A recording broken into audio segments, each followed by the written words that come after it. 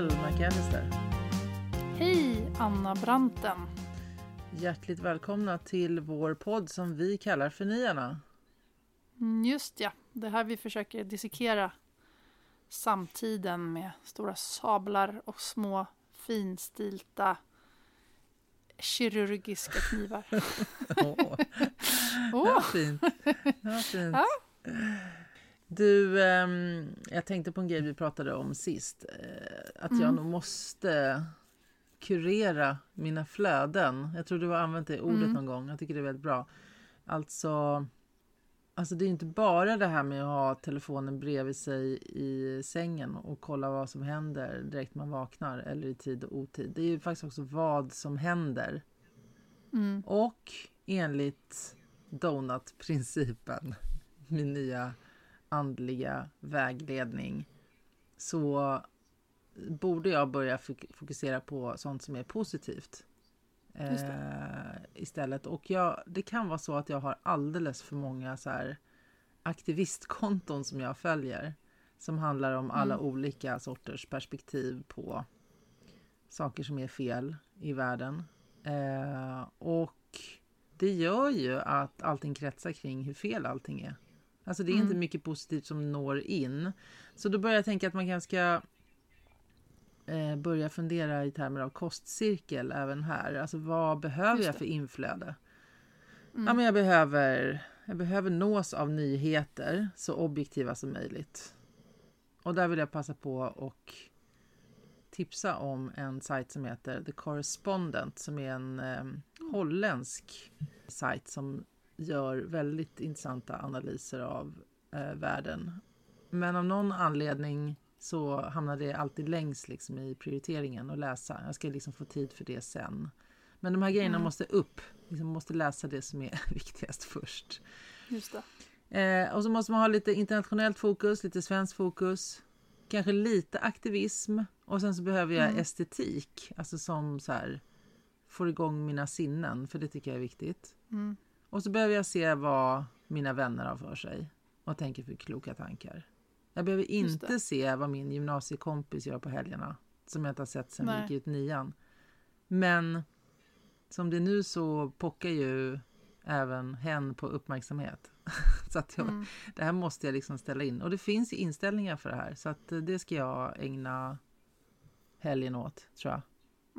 Det är bra. Men, ja, fast det är så här, det är det bra. Men å andra sidan, alltså det är här man blir helt konstig. För att det är ju då man gör egentligen det som man inte borde göra. Nej, men så här, nu vet jag. För jag tänker, vad man inte borde göra, det är ju att tränga bort då sånt som man inte vill höra.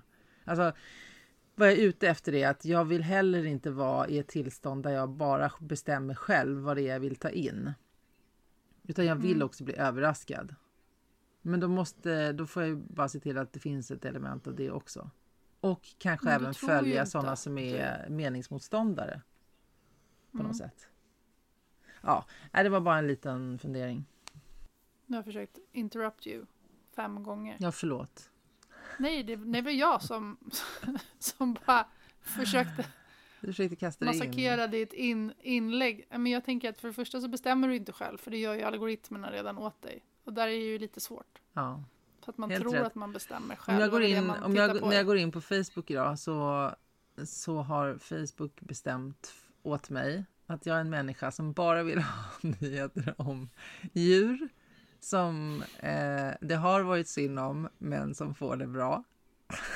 Eller olika auditions från typ The Voice eller American Idol. Det är de enda grejerna jag får från Facebook. Ja, det är bra. Men jag avföljde 5 personer tror jag. Som är svinduktiga på vad de gör. Egentligen inga konstigheter. Alltså det var dahlior i somras och nu är det svampar. Men det är precis som att det liksom har släppt. När jag går in och kollar till exempel på Instagram. Det var någonting med några av de här som jag följde som triggade vissa grejer i mig. Som jag inte riktigt vet. Som jag inte liksom orkar riktigt bry mig om. Så det tyckte jag var spännande också. Att det inte behövdes jättemånga för att det skulle kännas som ett helt annat rum man gick in i. Det är bra. Det ser jag fram emot. Intressant. Att mitt eller mina flöden också ska bli. Sen tänkte jag på en annan sak också, lite kopplat till det. Det är ju det här att vi har ju, det finns ju för jävla, förlåt alltså, men mycket att bry sig om. Alltså det är ju, alltså nu, man har ju tillgång till precis all information om allt som händer i världen. Och då tänker jag också så här, hur 17 väljer man sina kamper? Alltså vad är det egentligen som avgör vad just jag brinner för? För det, elden stegrar ju också då i takt med att man exponeras för någonting såklart. Men det betyder ju också att det inte exponeras för, som egentligen kanske är någonting som är ännu viktigare, engagerar jag mig inte i.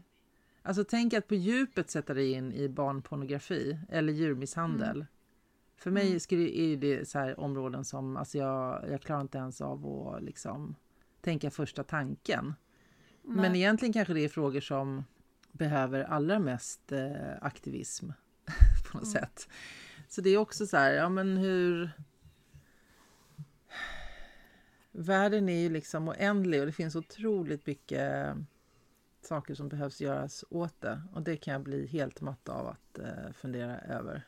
Ja, och då sitter man och funderar över det om man sitter och likar och småkommentarer på nätet istället för att kanske ringa BRIS och säga jag kan sitta med 2 timmar i veckan på någon hjälptelefon om man nu får det, jag vet inte. Men alltså sitter man och liksom hugger emot på så här nätet som inte ger något igen. Alltså så här, det vill igen så här, vad vi... Jag sitter inte och hugger så mycket, jag går knappt in i några konversationer, men... Nej, men jag pratar ju om mig själv här nu. Ja, okej. Jag menar bara allmänt tror jag, alltså man ser hur folk interagerar, vad man tittar på, vad man får ut. Var ska man lägga sin uppmärksamhet och i förlängningen därmed aktivistiska fokus? Var ska man vara med och uppvigla? Ja, förlåt, vad säger du? Nej, och det här som vi också var inne på något, alltså pratar vi bara eller gör vi också? Igen. Precis. Så vad är det? Ja. Har vi pratat om tid, de 2 olika tiderna? Kairos och Kronos. Nu börjar vi ha gjort så många avsnitt så att jag vet inte längre vad det är vi har pratat om i podden och vad vi har pratat om. Men vi har ju också känt varandra i typ 20 år. Så att... Ja, exakt, så det är svårt, men jag känner igen det. Våra lyssnare kanske står ut med att du påminner dem om detta i så fall. För det är säkert väldigt klokt det du kommer att säga. Men alltså, det är inte jag som har hittat på det. Det här är ju från de gamla grekerna som delade in tiden i Kronos, som alltså är det som du och jag följer på klockan. Eller det som du och jag allihop. Tick-tack, de vanliga minuterna och sekunderna som går. Men sen finns det också någonting som heter Kairos, och det är den upplevda tiden. Just det. Alltså förr i tiden så hade man ju mycket så här att den upplevda tiden var, eller de kunde säga så här, det perfekta ögonblicket kunde man kunna säga att Kairos är också. Alltså när du spände en pilbåge och släppte iväg pilen exakt i det tillståndet så att du fällde en hjort. Eller när du Zlatan sparkar på bollen och det blir mål. Då är det. Alltså så här, målvakten står, han lyckades drämma till den på det tillfället så att det blir mål. Eller för din del kanske det är när din hund precis håller på att bli överkörd för din man kör upp på uppfarten. Men du hinner springa och ta hunden och rulla runt och bara rädda den. Det är Kairos. Det här blir skitflummigt. Vi kanske måste sluta. Ja, det här var ju faktiskt bara en liten parentes till det som jag egentligen ville prata om med dig idag. Jag har funderat på det här med vilka egenskaper man har. Alltså vad man kanske föds med för egenskaper eller vad miljön gör med en i liksom hur man är helt enkelt, och hur det samverkar med vilka värderingar man har och i förlängningen vilka åsikter man har. Alltså vi är ju olika, vi människor. Vissa är vi lika, andra är vi olika. Och när vi är olika så kan det vara skillnad på egenskaper. Alltså vi funkar helt olika. Vi liksom reagerar olika i olika situationer. Vi kanske är strukturerade eller vi är kreativa eller vi är extroverta eller vi är introverta och så vidare. Och så vidare. Och sen så kan vi ha skillnad i åsikter och orientera oss utifrån om vi har liksom åsiktsfränder eller åsiktsmotståndare. Sen kan det ju vara så att egenskaper också formar åsikter, men bara för the sake of the argument här nu så funderar jag då, är det så att vi går emot att bli mer benägna att orientera oss efter att vi har liknande åsikter än egenskaper? Alltså, jag tänker att vara på internet eller liksom att inte möta en människa, det tar ju bort det här lagret av att om man gillar varann eller inte, som egentligen är grunden till om du connectar med någon. Då kan man ju liksom sitta väldigt, väldigt olika typer av människor och ha samma åsikt liksom. Men eller jag tänker att det här med egenskaper är ju någonting som man tidigare har vårdat väldigt mycket och tittat på sådär. Alltså när man till exempel jobbar på en arbetsplats, då ska det inte spela någon större roll vad du har för åsikter, utan då är det liksom de egenskaper du har. Jag skulle vilja dela med mig av en sedelärande historia från min bakgrund. Så när jag var typ 25 så hade jag förmånen att bli chef för en avdelning där jag skulle rekrytera ett gäng människor. Och jag kastade mig in i den här upplevelsen då. Träffade ett gäng kandidater och det här var liksom under loppet av ett halvår. Och anställde väl vi kanske var 10-12 personer då där förutom jag. Och vi jobbade på, vi liksom hade det skitnice på den här avdelningen. Det var jättekul. Jobbet flöt in i det privata och vi liksom, folk blev ihop med varann och vi liksom vi brann för jobbet. Vi tog det på väldigt, väldigt, nej det var ingen sekt, men vi tog allting på väldigt stort allvar liksom och sådär. Och sen en dag så kom det en kvinna till vår arbetsplats och skulle utveckla oss. Hon kom från HR-avdelningen och hon skulle göra Myers-Briggs som är ett personlighetstest. Som det är väldigt, väldigt vida använt i synnerhet i USA, men jag tror att det är fortfarande ganska vanligt i Sverige också.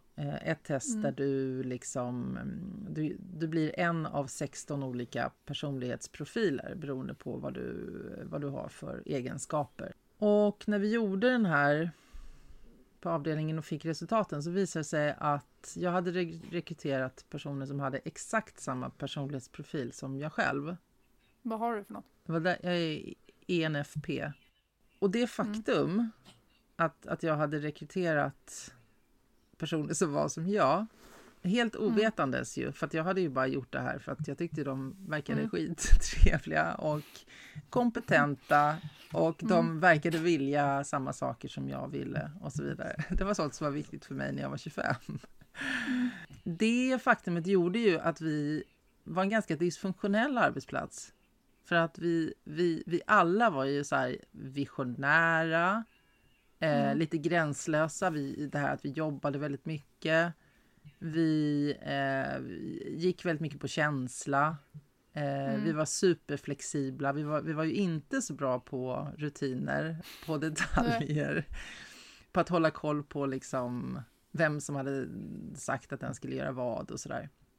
Och det var liksom ett av mina så här stora epiphanies i livet, alltså så här att vara what, kan det vara så här liksom?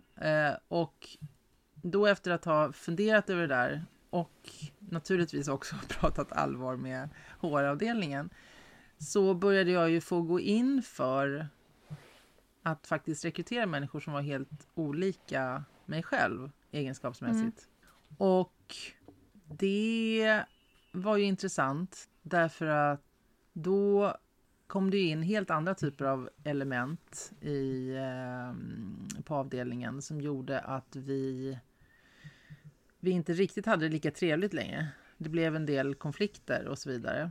Därför att människor var olika och hade olika perspektiv på livet och så vidare. Men jobbade man med de olikheterna, så vad vi gjorde var att vi liksom omfamnade det faktum att vi var olika. För vi fortsatte ju att jobba utifrån det här testet då. Så att vi kunde hela tiden använda det som en sån här, ja men du är ju mer sådär än mig och det är därför vi låser oss i den här diskussionen till exempel. Och så kunde man liksom komma vidare utifrån det. Så att då lärde jag mig att för att verkligen kunna bygga någonting som är långsiktigt bra, så behöver man ha människor med helt olika typer av egenskaper. Och med olika typer av egenskaper kommer också andra typer av värderingar och andra typer av åsikter. Och det leder in mig på tanken om att vikten av att faktiskt aktivt också omge dig med personer som är annorlunda än dig själv. Bara för att. Därför att det gör också att du utvecklas och lär dig olika saker och så. Att tänka mångfald, även om det känns jobbigt, är otroligt viktigt på sikt. Men med det sagt så är det också så att om man ska starta ett projekt eller göra någonting och snabbt åstadkomma någonting på kort sikt, då tror jag att det faktiskt kan vara bättre att vara likadan. För det går fortare då. Alltså jag tror det går fortare att åstadkomma saker. Men så fort du ska göra någonting som är varaktigt och längre, så måste du kunna samexistera med andra. Är det där skon klämmer lite då? Numera. Att vi inte har, alltså kollar man i politiken så är det så här, vi skulle behöva gå in och sätta investeringar och så vidare för miljön. De ligger på, innan man kan se om det här var värt eller inte, eller liksom, då är det 15 år. Men vi har politiska cykler på 4 år. Eller, alltså så här att långsiktighet nu, det går så snabbt också. Jag vet inte vad vi har för teknik om 2 år. Alltså så här, så grejer du börjar bygga på. Det är massa sådana där grejer som har hänt, som jag tänker också har fuckat upp lite. Nej men precis. Och politiken är också intressant utifrån den här dimensionen. För att, precis som du säger, vad kan man förändra på 4 år? Men vi lever ju liksom, tittar man på så här 100 års perspektiv, eller kanske ännu kortare, så lever vi ju de facto i någon sorts balans. Alltså, vi har ju pendlat mellan vänster- och högerregeringar under decennier. Och den regeringen som kliver på liksom, den försöker göra allt den kan inom loppet av 4 år. Och så här, riva upp saker och göra saker annorlunda och göra det på sitt sätt och så vidare. Och skulle den få härja vidare utifrån sina ideologiska utgångspunkter, så skulle ju det inte bli bra, skulle jag säga. I någon riktning. Därför att då skulle åtminstone hälften av befolkningen gå bananas efter ett tag. Så det faktum att vi pendlar mellan de här 2 olika och måste samexistera, även om det är lite längre cykler liksom, eller ja, ur vissa perspektiv är det för korta cykler. Det gör ju ändå att vi lär oss att samexistera, även om vi blir arga på varandra i processen. Men det har de sagt, framförallt om man analyserar kanske amerikanerna till exempel. Så alltså demokraterna och republikanerna, det var ju liksom mer egenskaper i hur man skulle göra olika saker på, till att det har blivit values som är grejen. Alltså att man har gått ifrån att du kunde samexistera med en republikan eller en demokrat, alltså på ett helt annat sätt. Och även kanske i Sverige, men det har blivit mycket mer igen polariserat även där. Och att man pratar om åsikter, och som Trump nu har tagit i spetsen, liksom personliga åsikter. Eller, alltså det blir mer personifierat på det sättet. Så att det finns ju och det är det vi ser nu överlag också ju. Jag tycker det där är spännande som du säger, för hur hur hittar man då de här olika... Men jag tänker ändå att det måste finnas någon slags grundvärde. Eller en grundvärdering som man måste ha gemensamt. Även fast man har olika egenskaper. För att komma vidare. Ja, men sen började jag tänka även på den så här lokalt och globalt. Alltså, och nationsgränser. Alltså, om man tittar långt tillbaka så är vi ju... Alltså vi har väl alltid haft olika typer av egenskaper och åsikter. Men vi har varit knutna till en lokal miljö tidigare. Och, och att vi har varit knutna till en lokal miljö och varit beroende av varann har nog också gjort att vi har... Liksom, det kanske inte har varit riktigt lika viktigt med åsikter. Utan snarare att samexistera via egenskaper. Liksom att Just det. du är bra på det där, jag kan hjälpa dig med det här. Just det. Och att det har varit viktigt med så här saker som heder och ärlighet och liksom så, för att det ska kunna fungera. Men i takt med att vi klipper liksom våra lokala band på något sätt så blir vi ju liksom, alltså vår tillhörighet är ju plötsligt inte det lokala. Och inte, vår tillhörighet är ju egentligen inte nationen heller. Då har ju jag mer gemensamt liksom med någon i min ålder som har typ haft samma bakgrund, läst samma böcker, sett samma tv-serier i liksom en stad i England än vad jag har gemensamt med min granne här borta. Men då började jag leka vidare i huvudet så här liksom att, för jag menar, nationalstaten är ju också en så här relativt ung konstruktion. Alltså det är ju någon sorts politisk grepp för att så här kunna fördela resurser och administrera och ordna grejer till personer då som finns inom vissa gränser. Och någon sorts så här standardisering. Och med det så kommer det också något behov av att så här konstruera eller tänka kring saker som förenar oss inom landet Sverige. Men vad förenar svenskar egentligen? Liksom? Det är ju inte särskilt mycket. Alltså min upplevelse av att vara svensk skiljer sig från din upplevelse. Och skiljer sig garanterat ifrån någon som bor någon helt annanstans och av ett annat kön och så vidare. Men så det är ju andra band som är starkare än stället du bor på. Så då börjar jag leka med så här, ja men vad skulle hända ifall vi bara så här, ja, vi delar upp oss efter vad vi tror på då? Om vi är inne på det här vänster och höger igen.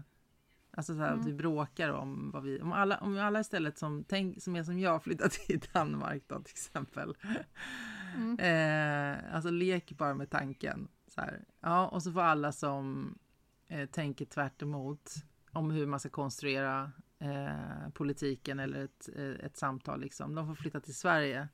Och så får alla ordna det som de vill ihop med andra som tycker likadant. Men jag är banne mig inte säker på att det skulle bli bättre. Det låter härligt en liten stund. Liksom att man bara skulle så här, få vara med likasinnade. Men det blir inte bra i längden. Det är det jag försöker komma till. Utan vi behöver ju alla olikheter. För annars kan vi inte heller utvecklas liksom. Och växa och hitta nya perspektiv och sådär. Jag vet inte alls. Jag har ingen poäng här. Jag vill bara prata om det här. Jag tycker att det är spännande. Jag tänker att det finns ju vissa så här frågor nu som kanske också har lyft upp sig eller till sin spets. Jag håller på att kolla på Mrs. America, den serien. Du var inte hungrig, va? Det var din katt som lät nu, eller? Han jamar hest för han är förkyld. Han vill gå ut.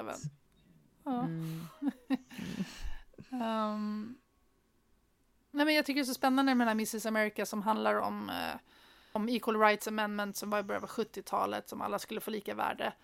Och det här är någonting som liksom att abortlagstiftningen är uppe på tapeten igen nu. Känns ju som sån himla grundläggande värderingsgrej som är så här, alltså den känns så konstigt att vi 2020 ska hålla på och prata om det här fortfarande. Och då ska man ju vara öppen för någon annans åsikter, men jag kan liksom inte förstå den. Precis som jag inte kan förstå hur vi inte kan ta emot vissa flyktingar eller hur vi ska skicka ut folk bara till länder som det inte finns någonting att åka tillbaka till eller så vidare. Sen förstår vi också att det finns en logik i att men vi måste ha pengar för att klara oss i vår grupp, eller vi måste, ja, jag vet inte, alltså överleva. Men det är precis där du har det. För vad du gör nu är ju att du faktiskt omfamnar bägge perspektiven. Du säger så här, ja, jag förstår inte man kan skicka ut, men jag förstår också att vi måste ta hand om oss själva. Det är ju inte någonting som många liksom ens vågar säga faktiskt. Att det finns en gräns för vad vi själva faktiskt klarar av att dela med oss av. Så det är väl där någonstans det finns något intressant, alltså att omfamna, alltså vad vi behöver göra är ju att omfamna bägge perspektiven och hitta kompromisser. Sen brukar man ju prata om att Sverige är ett sånt mellanmjölksland som bara håller på att kompromissa. Ja, men jag tror ju någonstans faktiskt att det är väldigt bra. Jag tror ju också det.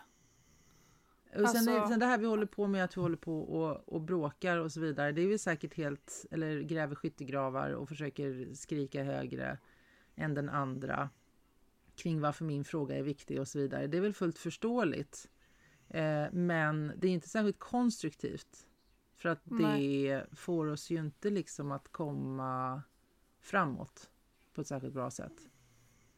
Nej. För jag menar, kokar man ner politiken till att, som man säger, att det handlar om å ena sidan vikten av frihet, alltså så här, någon sorts högertanke om ett frihetsvurmande med ett mer individuellt ansvar för sitt liv, alltså det som väst har väl strävat mot och det kapitalistiska systemet har understött liksom. Om vi tar det åt ena sidan. Och sen tar vi det liksom någon mer vänsterorienterad ideologi åt andra hållet då, som folkhemmet var. Som ju på något sätt kräver att man låter någon annan bestämma över sig. Man har inte total frihet liksom. Det kokar ju ner till det någonstans liksom. Sen så har du Kina som har lyckats kombinera bägge på något märkligt sätt. Alltså som kör ett kapitalistiskt toksystem fast det är totalt socialistiskt styrt. Hur det går till vet jag inte riktigt. Men om du, alltså kombinationen här någonstans, alltså frihet men med stort ansvar. Alltså frihet att kunna skapa nytt som en tanke om att alla faktiskt ska ha en möjlighet att komma till sin rätt. Men gör man det och tjänar en massa pengar, då måste man också betala massor med höga skatter för att man ska kunna bygga det här så att det funkar för alla. Är inte den kombon ändå ganska bra? Jo, men verkligen. Och vem skulle inte köpa in på den? För jag menar, vem skulle säga idag att frihet inte är bra? Jag vet inte. Ens en vänsterperson, skulle den säga att frihet inte är bra? Nej, eller att vi ska inte ta hand om varandra. Den kommer ju inte höger liksom falangen heller ställa upp på. Nej, men precis. Men jag tänker att kommer väl tillbaka till igen att vi måste förstå varandras olika egenskaper också. Alltså i att till exempel, jag har ju en kompis och hon är ju en sån som har hängslen, livrem och liksom knappar, eller vad man nu säger. Alltså du vet, det ska sparas till pension och det ska sparas, alltså, och det ska helst, när vi har diskuterat vissa saker så är det så här, nej, men jag vill ju helst att jag ska ha tillräckligt pengar till att mina barnbarn ska klara sig, typ så. Och jag är så här, men hur långt ska vi dra den radien? Alltså så här, för då är det igen så här, hur mycket pengar är nog? Alltså att vi inte pratar om den siffran igen nu. Så för jag är ju tvärtom, jag är så här, ja, men jag kan ju tycka att det vore trevligt att ge lite pengar om jag ens har så mycket pengar över till mina barn, men att jag också ser en poäng i att kanske tjäna sina egna pengar. Alltså så här, att det... Så det är klart att det alltid är... Ja, men förstår du vad jag menar? Då är det ju en egenskap i att jag känner mig coolare med att inte ha den kappsäcken. Alltså som en trygghet, typ. Och där tror jag väl mycket handlar om just så här, trygghet. Alltså, det skulle jag säga att det finns en rädsla någonstans.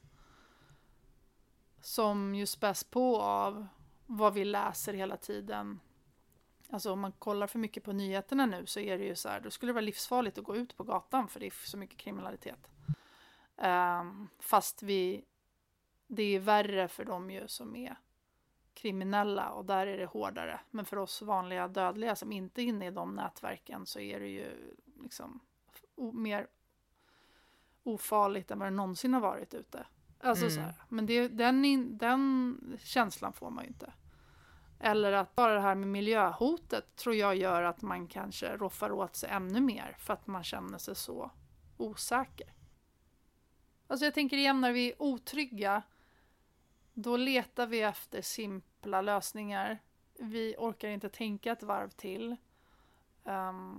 Och jag kände någon slags rädsla. Ibland vet man ju knappt om att man är rädd själv. Man känner det efteråt. Alltså så här, oj, nu har jag suttit på helspänn här i 2 timmar. Men jag kom på det först när jag kom hem och la mig i soffan. Liksom. Alltså, den. Jag tror att det finns en sån underliggande... Alltså det är ju ganska mycket som är osäkert. Alltså jag tycker nu varje gång man slår på tvn så är man så här, wow! Alltså så här...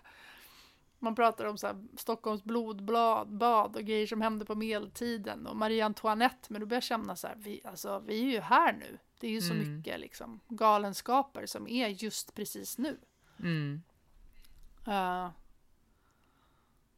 Som man inte ens kan hitta på i en tv-serie typ. Alltså. Nej, men det är det som det kanske handlar om i slutändan.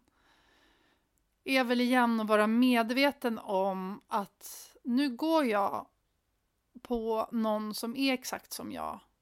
Eller nu försöker jag öppna upp för någon som inte är som jag. Alltså jag menar med att man kan ju aktivt söka och gå och hitta fika och bjuda in folk på middag och så vidare.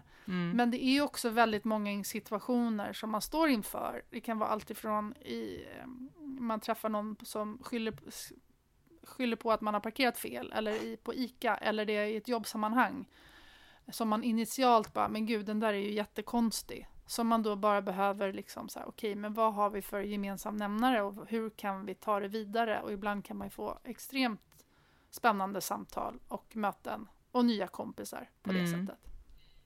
Så att det handlar mer om att igen vara medveten om sina egna åsikter och var man står och inte kanske cementera dem utan snarare tvärtom se hur man någonstans i det kan mötas, tänker jag. Ja, men kanske tillbaka lite då till där jag försökte börja någonstans då, det här med egenskaper igen. Att egenskaper ju... Alltså det måste ju gå att hitta människor med egenskaper som du verkligen lirar med. Som har helt andra åsikter. Och det tänker jag ändå någonstans kan vara nyttigt. Medan vi som kollektiv verkar gå mer och mer mot att stöta ut det som är avvikande. Liksom stöta ut den som har en annan åsikt. Där vi istället kanske borde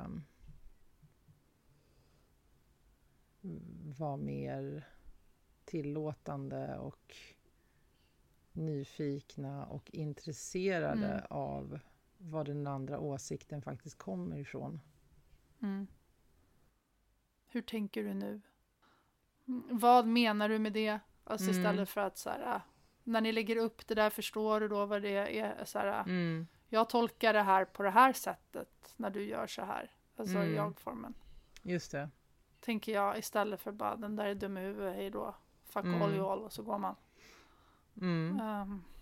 Och jag tycker, det här har vi varit inne på lite tidigare också, liksom att jag tycker att jag i synnerhet ser, alltså det är väl ingen hemlighet numera om man har lyssnat mycket på den här podden, att att jag någonstans tror att lösningarna på många av våra liksom framtida utmaningar ligger i att omfamna många av de perspektiven som de människor som orienterar sig mer åt vänster, men som vi har valt att kalla för planet- och människoorienterade istället.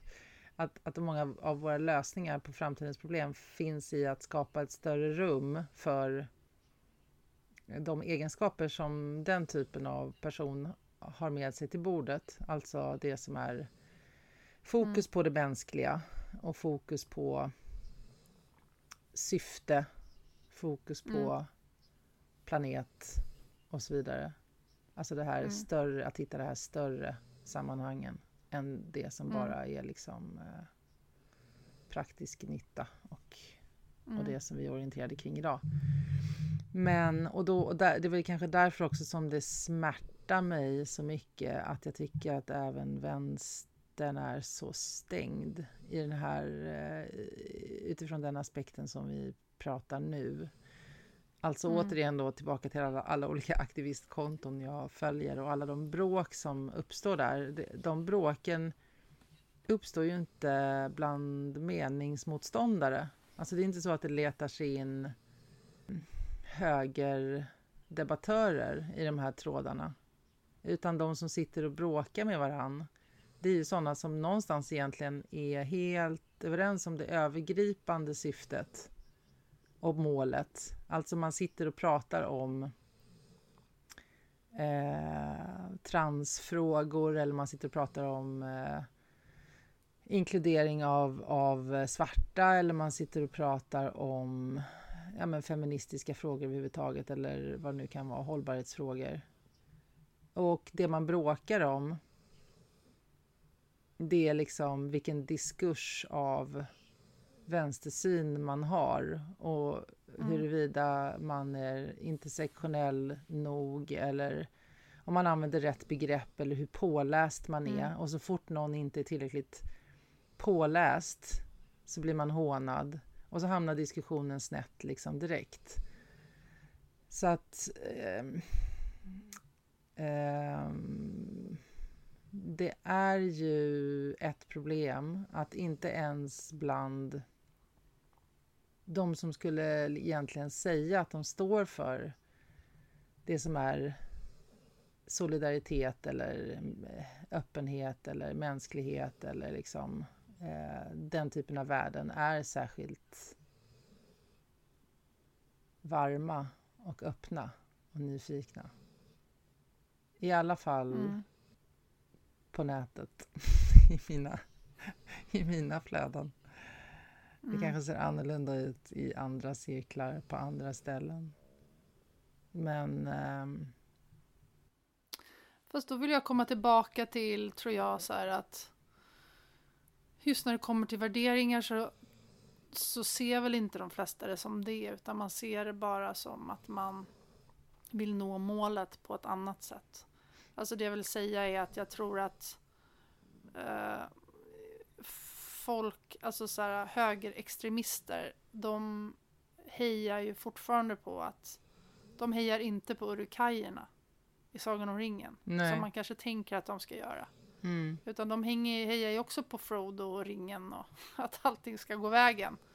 Alltså det är bara att de ser ut sitt perspektiv. Och den tycker jag är ganska så här, nyttig att tänka på. Att det är så här, du skulle ju inte träffa en högermänniska som skulle ställa upp och säga, eller liksom någon som jobbar, att de inte tänker på människor. Även fast deras handlingar kanske blir så i slutändan. Men jag menar, jag tänker mer också att vi måste se att det är väl igen, alltså att det handlar inte bara om vad du gör här och nu, utan igen om du går tillbaka till din donut-ekonomi. Alltså att vi påverkar i så många olika steg som vi på något sätt måste få in ju. Nej, men jag tänker på att det blir, nu gör ju vi nästan samma sak om vi skulle säga att det är bara vänster eller planetorienterande som tänker på människor. Jag tror att alla någonstans tänker på människor. Jo, och det här Jag avsnittet tror att har vi ju alla- haft när vi har pratat om det. Alltså det är klart man gör det, men då är det där igen som du säger. Att man säger att man är det, men man handlar inte utifrån det. Nej, precis. Man säger att man är, alltså Ulf Kristersson säger att han är feminist. Ebba Busch säger också att hon är feminist. Men i handling så jobbar driver de de inte frågor som driver jämställdheten framåt.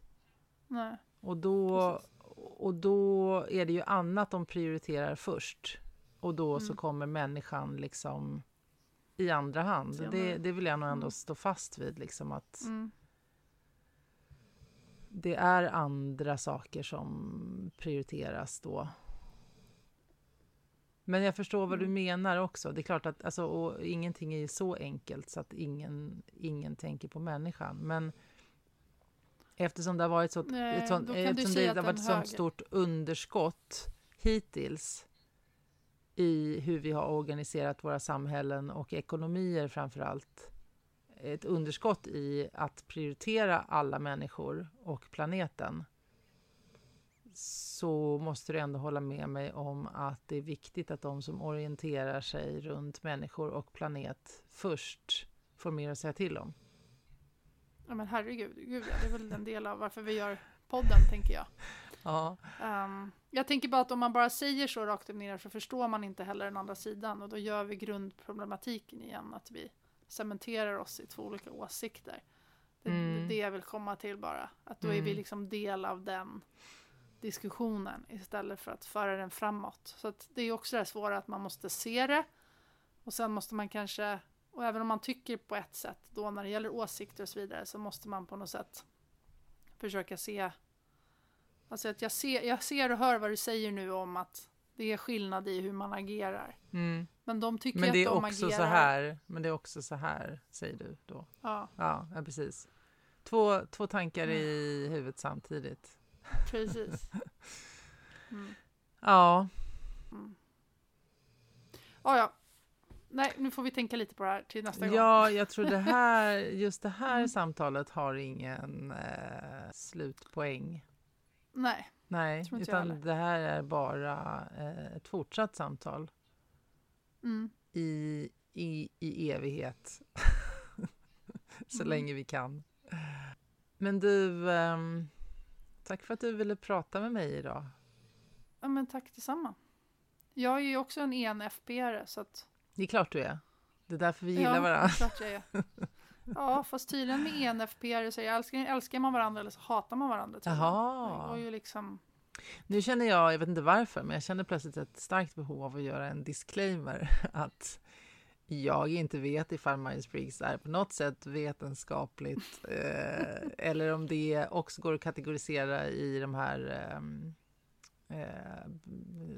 besvärliga människor bland de här testerna, du vet, som har fått så mycket kritik.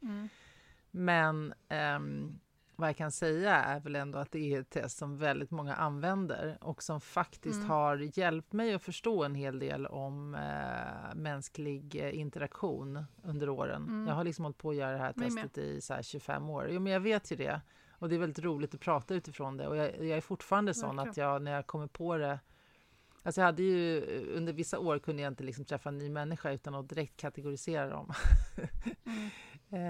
Och jag kan fortfarande roa mig med att se om jag har kvar den där. Liksom. Men det är fortfarande så att är det någon som jag verkligen gillar så har den ofta samma profil som jag. Och är det någon som jag verkligen inte förstår så har den som är totalt motsatt.